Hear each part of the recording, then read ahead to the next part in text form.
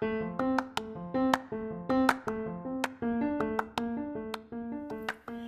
and welcome to P. Biddy's podcast, Pursue the Art of Noticing. I'm your host, Elizabeth W. Marshall, and you are listening to episode 8.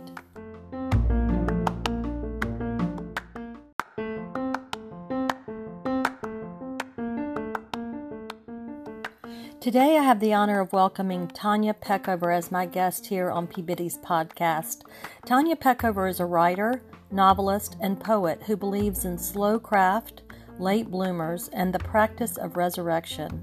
She's an adoptive mother, a former homeschool mom, and an unrepentant bibliophile. She lives a quiet life with her family in a little old house on a hill in Northwest Oregon.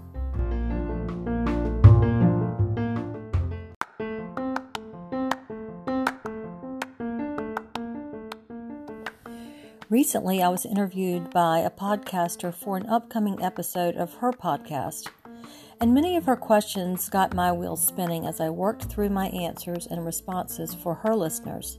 She's a skilled interviewer, and her questions were probative and good. Her interest in my art, my podcast name, and the very themes of my podcast were thoughtful, and they encouraged me to dig a bit deeper in my own mind about why I'm here, what I'm focused on, and why you too might want to be here.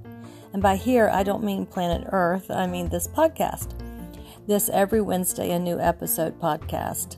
This podcast that is intended to point us toward the practice of noticing more, to encourage and inspire us to look beyond the surface, the obvious, and the shallow places.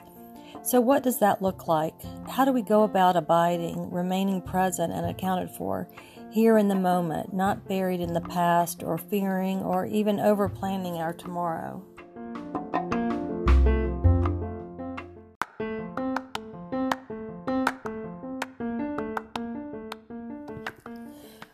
Well, as with everything, noticing involves intentionality, and it involves bringing our senses to the table.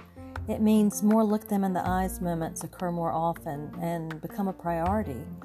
It means stopping to take deep breaths, sitting, letting a spontaneous moment come for you. And it involves listening and learning from others whose stories are valuable, worthy of a listen, and worthy of our embrace. When I was a child, I was lovingly teased about a number of things. There was the bull in a china closet comment. I heard that more than once. And there was the you ask so many questions, chastising that I hold too still as a tether to my childhood. But here I have the privilege of asking questions, and what comes with that is no small measure of responsibility to ask the right questions, the good questions, and the gentle yet probative questions. I believe it is honoring to ask the good question, but it is as important to listen well.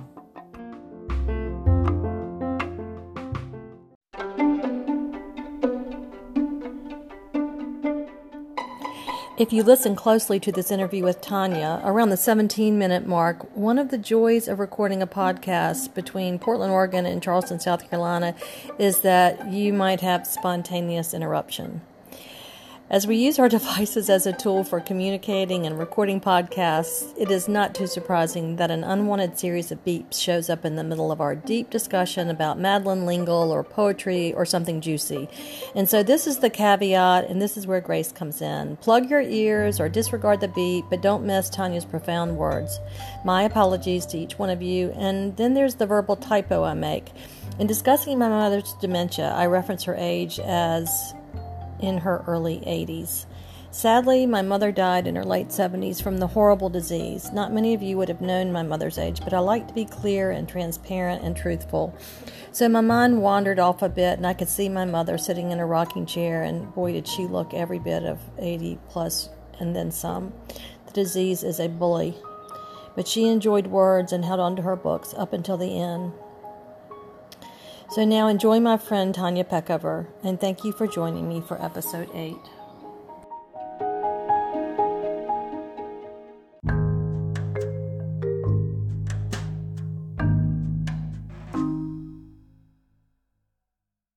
Hey Tanya, welcome to P. Biddy's. Thank you for having me. Oh, it's such a treat. I'm so thrilled to have you. I really appreciate your willingness to come on and talk for a bit about your work as a writer and about your current projects and about what you've been reading and all sorts of things. So, why don't we get started? I have a feeling we have a lot to talk about. So, um, let me ask you this: what will you share a little bit with us about your passion for writing, and perhaps a little bit about how long you've pursued writing as an art form, or maybe been pursued by the call to write? And as a part of that, could you speak a little bit to what genres you especially find yourself drawn to? Sure. I really am a late bloomer when it comes to writing. I was a big reader as a kid, but I really didn't write that much. Maybe some poetry in high school, and I always kept a journal. But I really didn't come to writing until I was in my early 30s, I think. And really, that was because we were having a hard time as a family.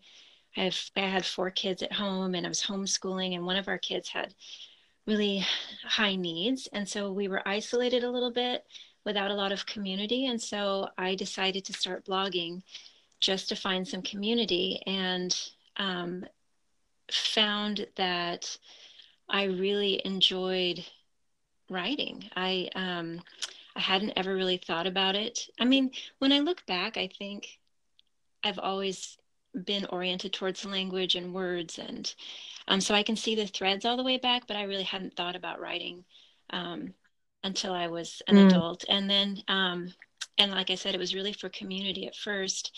Um, but I think really what I was doing was discovering myself and figuring myself out. But then about 5 years ago, I was writing a lot of poetry, and for fun, I decided to take a class that Mick Silva was offering, which was story writing. It was just an online class, and I had never written any fiction at all, and I wasn't never thought of myself as a storyteller, but I thought it would just stretch me a little bit. So I Mm-hmm. did that, and from the first class, I can't remember what the first exercise was, but I think it was probably what's your first line and of this novel that you're going to write someday. And I wrote it, and it was like a door opened. I don't really know how to explain it, but it was just there. The whole, not the whole plot of the story, but the novel itself was just there. And the character that I started with just was a whole character and a whole person. She was just in my mind. And I just started writing, and I wrote for, I think it took a year and a half to finish, well beyond what the class did. The class was only a month, and I just kept going and kept going. Um, and then I had a novel, and it was so much fun and so beyond what I had ever imagined myself doing. So I decided that since I'd never really studied writing, I thought, well, I'll just make this sort of my project to learn. And so I hired Mick he was a freelance editor at the time, and I hired him to edit the novel. And he just, we just worked through that whole thing, and I learned what it takes to put one together, and what was successful in my writing and what wasn't. Um, and then I had made a lot of really lovely friends through blogging, writing friends, and I had some of them read the novel, and then someone was kind enough to send it to their agent, and I ended up. She called me, the agent called me and offered to represent me. And it was this first time where I just was like, I could do this. I mean, I can do this for a living. I mean, I was facing, my kids are starting to grow up and move on. And I thought, I know what I can do now for the rest of my life. And so really that's how I came to it. And I've had some kind of stops and starts over the last 5 years, but recently I've just really committed myself to it and realized that, yes, this is what I'm doing. And so I kind of, it's a slow, I guess, a 5 year ramp up, but but Well, I can hear the passion and the excitement in your voice. I love the arc of that story you just told. It had all the elements of a great story. How you came to Yeah, be a it's really novelist. amazing to me. Hmm. So, in that first, catch us up to date on that first novel, where Well, that I is told now. somebody the other day I'm still collecting my rejections. That's a phase that every writer has to go through. So that novel's still waiting for the perfect person. And, I feel really at peace about that. I just feel like being published, it's funny, like being published is, I think every writer wants to be. And of course I do. But it's not what's driving me. And so I feel really fine about it just taking its time. I think I'm a different kind of writer, and so I think that it's going to have to find the right home in the right place, and that's fine with me. And in the meantime, I just get to keep working and get better and better at what I do. Um, so yeah, that's where we're at with that. And I don't know, just pray for it. Well, tell me, so are you working on any one project now that it just has lit you up and that you jump out of bed in the morning and say, "Oh, this is my call right now." Is there one work or is it just Yeah, writing in I'm general? about halfway through a second novel. Um, and Mm. yeah, it's a lot of fun. I've discovered that what I'm really interested in is the way people relate to each other, which actually, yeah, Oh, which I actually love that. makes my work hard to categorize. So it's not just a romance, or it's not a genre fiction. It's more literary. I just want to talk. I mean, I like to think about how do we deal with difficult people? How do we deal with woundedness? How do we forgive and love people who don't deserve it? Those are the kinds of themes I kind of find myself going back to over and over. And then how do you remain healthy and a whole person in a relationship like that? So my second novel is about a mother and a son, and she's troubled mentally and emotionally, and her son has to grow up in relation to that. And I'm just kind of exploring, how do you get saved from that kind of a childhood? I don't mean saved in a religious way, but I mean, do you as a person come out of something difficult and remain whole, or can you? So I just kind of explore that. And Yeah. I've found that I really am not interested in happily ever after stories. I think that's sort of a mythology that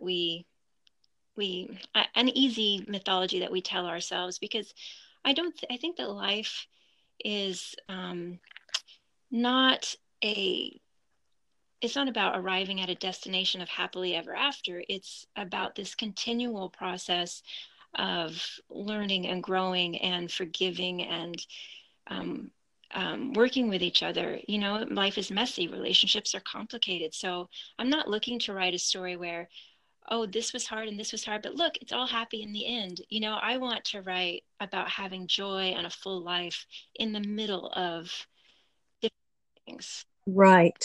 Mhm. I love that. Those are such important themes that we all deal with. We deal with grief while we're living. We deal with sorrow in the midst of joy.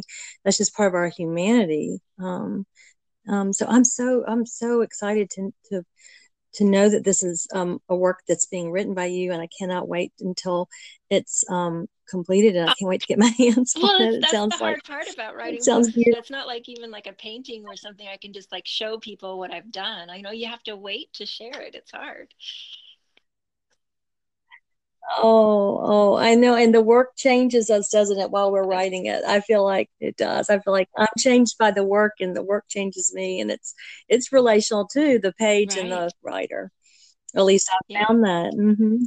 So I'm excited about all that you're referencing. Thank you for sharing all that with me. That gets them. I feel like I'm getting excited with Oh, you and for you. good.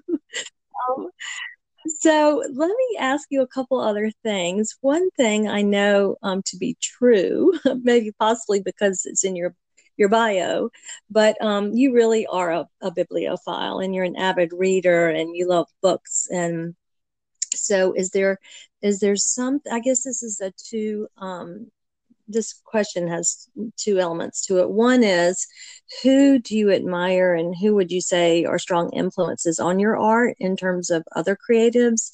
And also, as a part of that, have you read something recently, particularly fiction, but it can be nonfiction, that has just been that book you could not put down? You just felt really captured in the moment as you were holding it. Have you, as you read a lot, you're a real an Right. avid reader.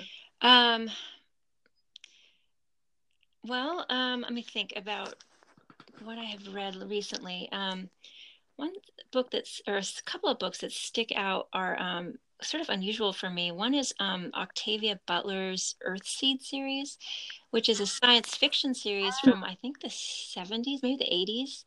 I read that over the summer and I have not quit thinking about it. It's a little unusual, but what's interesting about her is that she's the first, I think she's one of the first African American science fiction writers, a female. I'm really interested in the feminine perspective, especially when you're going into genres that are typically more male. So I think it's really interesting to read. Her books are kind of dystopian, so it's kind of interesting to read how a woman comes at the end of the world. It's a little different. Also, I've read recently another one that sticks out is Colson Whitehead's Underground Railroad. That's another, that's a look at American slavery. That was a really tough read, but I mean, I think it's important to read stuff like that. But both really, really good writers. And this is nonfiction, but Haruki Murakami wrote a book, What I Talk About When I Talk About Running. It's funny, I haven't read any of his novels, so I don't really know what his style is, but this book, it was so helpful for me as a writer, because he talks about how writing a novel is really similar to learning to be a runner, and he just kind of braids that back and forth throughout this book. And so that was a really helpful book for me to read. What was the other part of the question? Who's in? Just your influences, your influencers, other writers that you feel like influence your work. And sometimes it's hard to say and to identify and to put your finger on that. But sometimes for writers, that's an easy question. People can say, "Oh, I'm so influenced by, this." I do actually. I thought about this recently because I wrote a couple blog posts about it. But two that come to mind immediately are one is Madeleine L'Engle, mainly because of she sort of charted a way to be a Christian writer that is feels more true to me than sometimes what I see out there. She doesn't conform to what everybody's expectation is of a Christian writer, but I love that she's so true to herself, and she just refused to be pushed out of that. Like she is stayed true to what she believed and wrote it in the way that she believed it, and still claimed her faith. And I appreciate that about her. So she's one, and then the other is William Stafford, who is a poet, and I actually came to know him because he was a conscientious objector in World War II, and I'm pretty fascinated with the whole idea of nonviolence, and that's a really important part of my faith. And so I ended up finding him, and then I started reading his books about writing. And one thing that he said was, you create good poetry, or, by extension, good writing, by living the kind of life that enables good writing to come about. And I think that, I mean, clearly in history, we can see that there are people that, artists that create beautiful art without being necessarily amazing people. But I think for me, this is really true, that I want my art to come out of the integrity of my life. And that's kind of what I see in his work. And so he's influenced me a lot, and I reread his books on writing frequently. Well, thank you for sharing that. And as a outgrowth of that, I have one other question that has to do with poetry because I'm so intrigued and so astounded by your projects that you've had recently of memorization, and you've inspired me. I was thinking even the other day about how much I struggled as a child with memorizing poetry. And so I feel like I want to go back and try that as an adult. So, can you speak a little bit to that for us about how you chose to um, personally challenge yourself with poetry memorization and how long you've been? I know the last poem was Right. Wendell Berry. The current poem, you just started a new project. Can you speak to that a Sure. little bit, Tanya? I went to church schools growing up, and so we always had to memorize scripture. So I really memorized a lot of scripture as a kid. And one thing I've noticed as an adult is how that is just those words, even if I can't remember them exactly, the rhythms and the patterns really are in my mind. Um, and a lot of phrases come to mind frequently. And so, as a writer, of course, that's a pretty invaluable resource to be able to pull out beautiful language all the time. And so, when I was homeschooling my children, we would memorize poetry together for the same kind of reason. And yeah, especially as I've been writing, I find that poetry is really a key for me in unlocking creativity. If I get stuck on a scene or I can't think about what the character should do next, um, poetry is a really good way for me to just sort of unlock that. And so I've found that um, I just wanted more of that language in my mind that to be able to recall. And so I just started memorizing again, and started with Wendell Berry, and now I'm on a one called from May Sarton, which is called "Now I Become Myself," and that'll be my project for this next month. Um, but yeah, I find I for me it's important to be able to have those rhythm of beautiful language in my mind as a writer. Right, right. And I love what that does in terms of giving us something we can pull from that is just always right there. But I also love the whole notion of what that does for us in terms of our mental, you know, ooh, there's some Yeah. buzzing. I'm so sorry. I don't know where that buzzing's coming from. But in terms of, well, I guess I'll share this with you. I lost my mother to Alzheimer's and or dementia rather. That's a clear difference. And um, I love the notion of being able to um, really keep on top of our mental acuity with things like poetry and how it can be such a good um, creative exercise as we get older and as we age. I love that about poetry. That's one of the things that I love is that my mother used to read Winnie the Pooh to us when we were children. And then when she was in her early 80s, we would read Pooh Oh, back that's to lovely. her. And yeah, but the memorization aspect intrigues me because I have the feeling it may be a good tool for me as I get a little bit older. It's probably a good tool for me now. So you inspire me in Oh, that, and I want to thank it's you for that. wonderful. And I think that as you memorize a poem, you start to understand it better too, because you spend so much time with it. So if you find a worthy poem, and you're going to spend a month with it, you're going to really appreciate it more.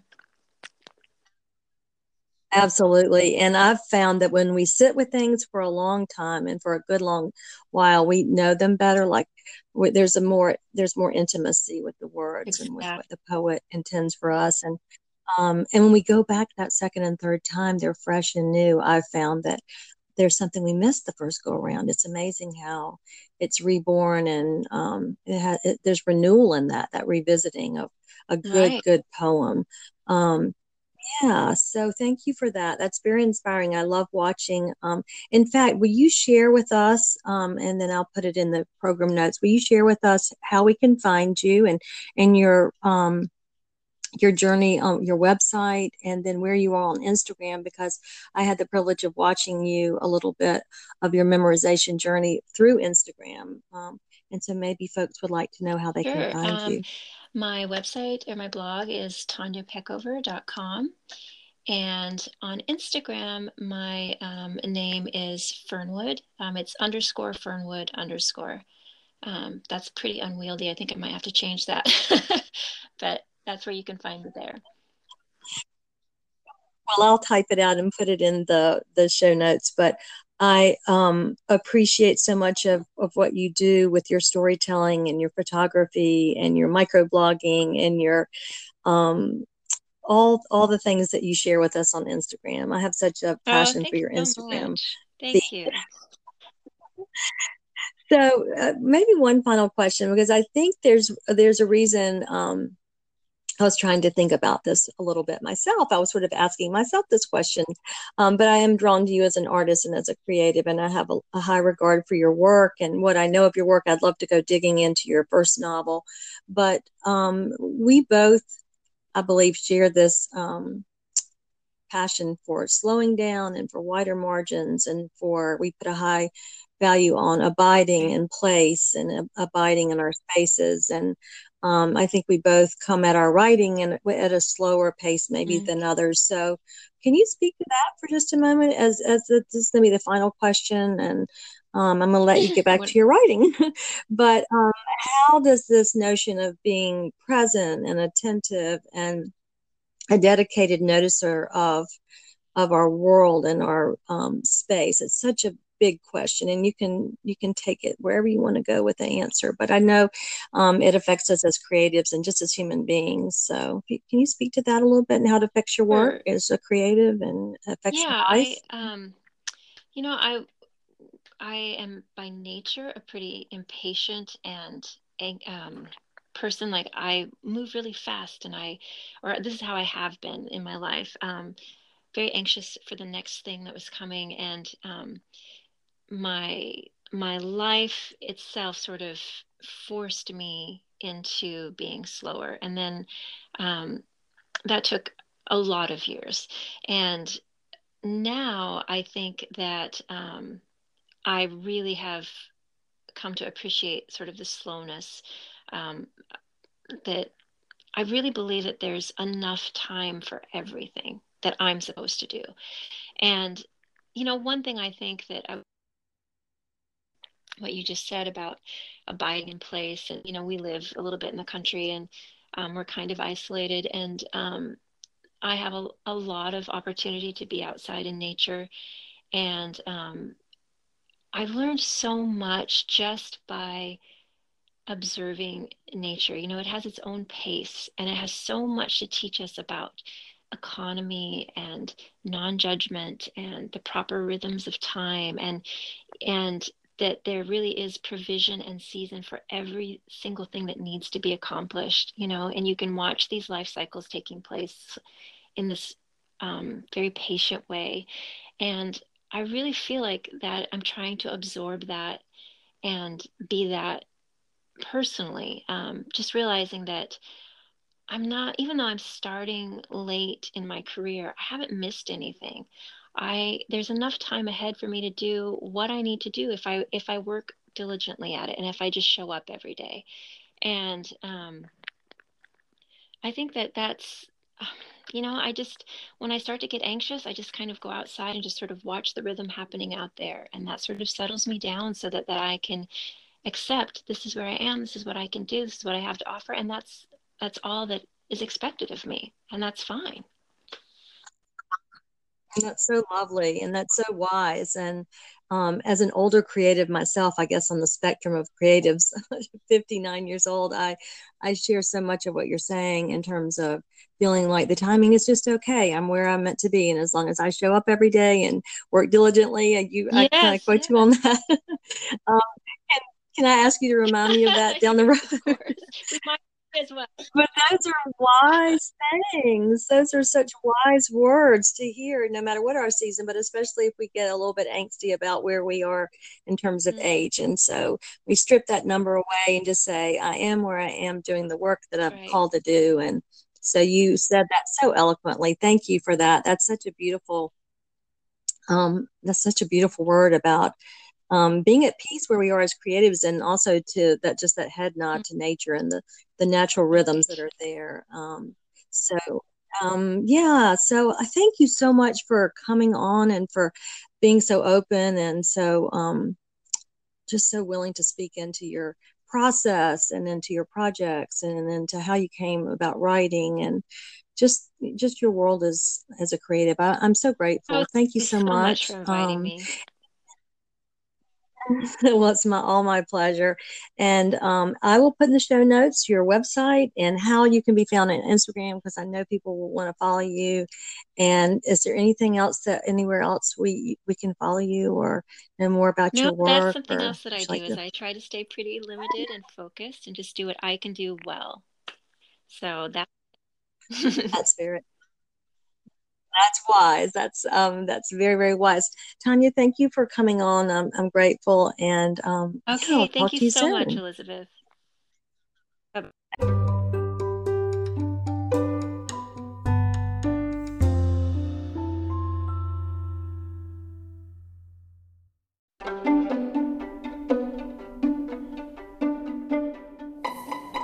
Thank you for joining me here for Season 1, Episode 8. We believe that discussions of life and art and faith with creatives are informative, inspiring, and even life-giving. We believe that listening to the words and stories of others helps us in our own discovering and uncovering of beauty, awe, and wonder. Because we see and hear new ways to see and hear, and because a community of artists is always better than competition among artists, we need each other, and we need the art and creative work of each other. As always, we invite you to email us at pbiddyspodcast@gmail.com. Leave us a review wherever you listen to podcasts, or record a message on Anchor and tell us what you think. We are cheering you on in your noticing in the days ahead, in your discoveries of the ordinary beauty in your day. Follow us on Instagram. We'd love that. And use the hashtag The Art of Noticing or Take Note. We want to see what you've discovered. Until next week, I'm your host, Elizabeth W. Marshall. Thank you for being a P. Biddy's podcast listener and supporter. You support us with your presence here. That is the gift.